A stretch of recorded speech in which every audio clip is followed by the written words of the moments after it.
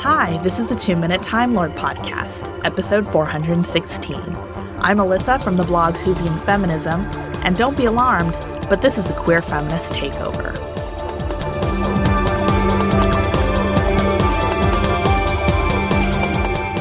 I want to ask one simple, surprisingly complex question.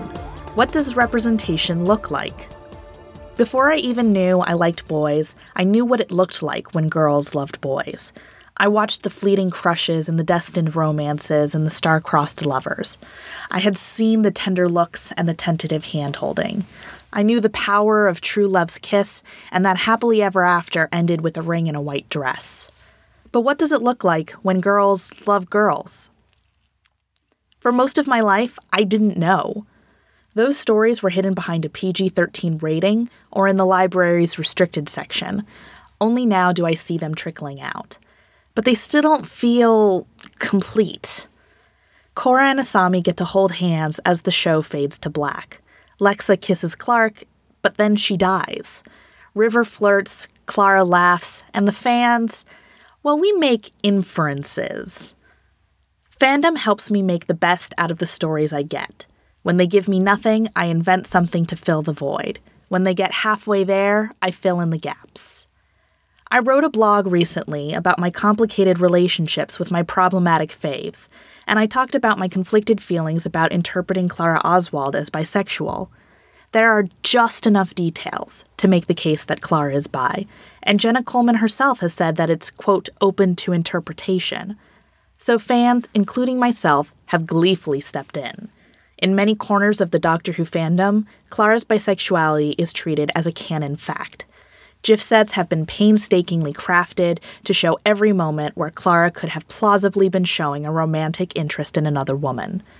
She may not have ever dated a girl, but fans have stepped up with fan art and fanfic pairing her with everyone from Jane Austen to River Song to Ashildr. But in my blog, I confronted a personally painful truth that I found many people shared. Clara isn't actually a good representation of bisexuality. She never says she's bisexual. She never dates a woman, and she never explicitly mentions an interest in women. She says Jane Austen is a good kisser, but never mentions whether she was the one to test that.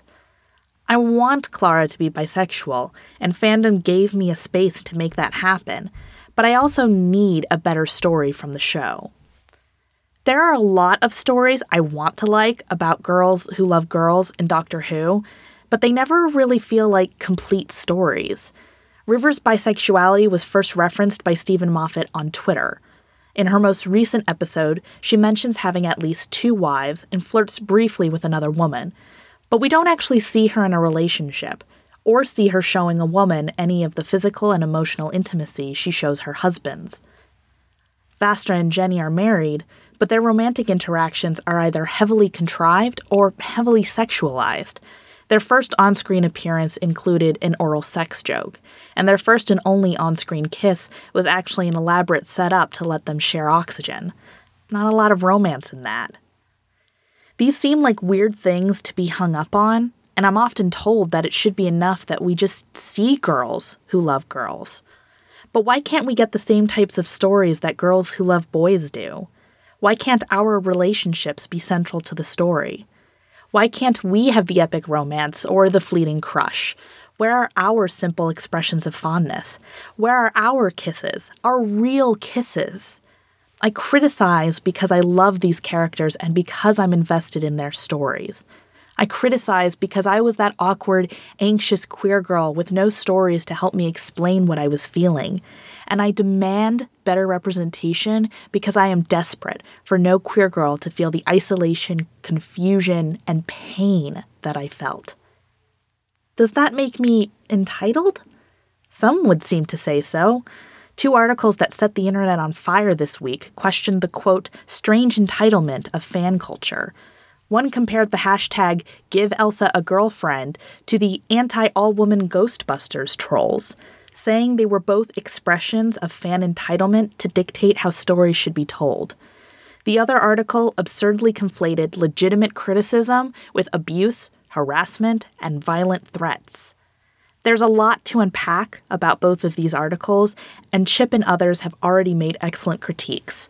But I want to focus specifically on the idea that I am supposedly entitled when I demand better representation. I certainly don't feel entitled. I feel neglected and ignored. The people who would pose an all-woman Ghostbusters team are not. Those men have always been catered to, have always been represented, and have always had their stories told.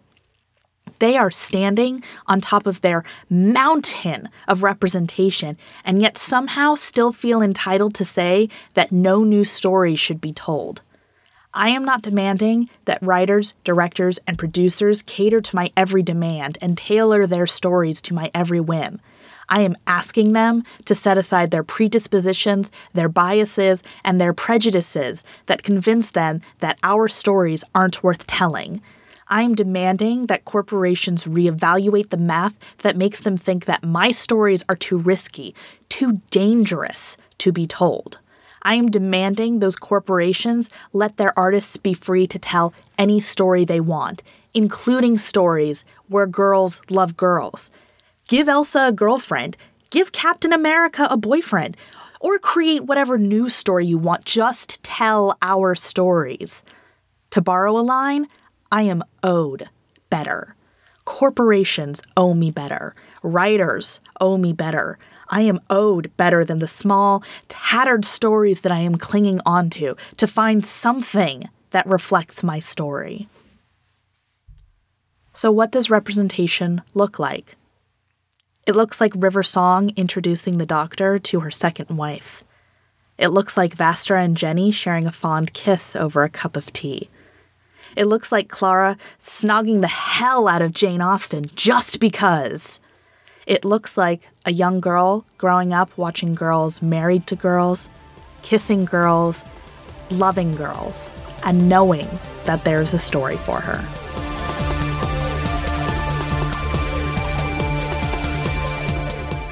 You can find more of Alyssa's writings at whovianfeminism.tumblr.com or at whovianfeminism on Twitter. Thanks a lot, Alyssa.